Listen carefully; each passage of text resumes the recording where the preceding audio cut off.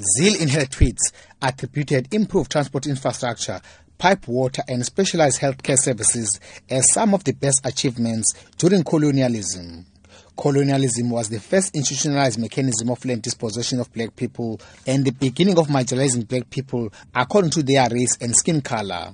Although Zille later apologized, the party says she will be disciplined for her comments. Party leader Musi Maimane explains. In 1994, we had a pact to say we are better together.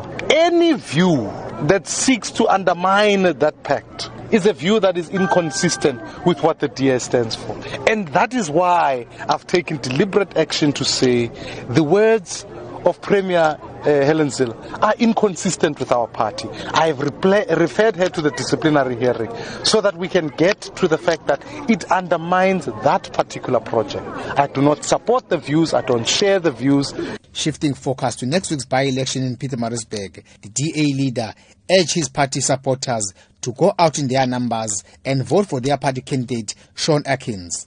Atkins is up against ANC's Mel Williams and the IFP's Sakile Makhathini.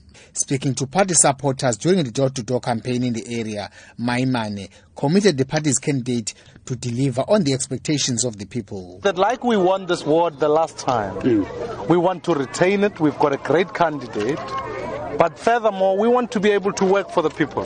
This is a province where young people must be able to find jobs in this place. And therefore, I believe that whilst other parties have long forgotten about the people who are here, we've got to be a party that continues to champion the rights of the people who are here. And I believe confidently that as we saw change here, we are seeing change in municipalities. Soon we will see change in the province.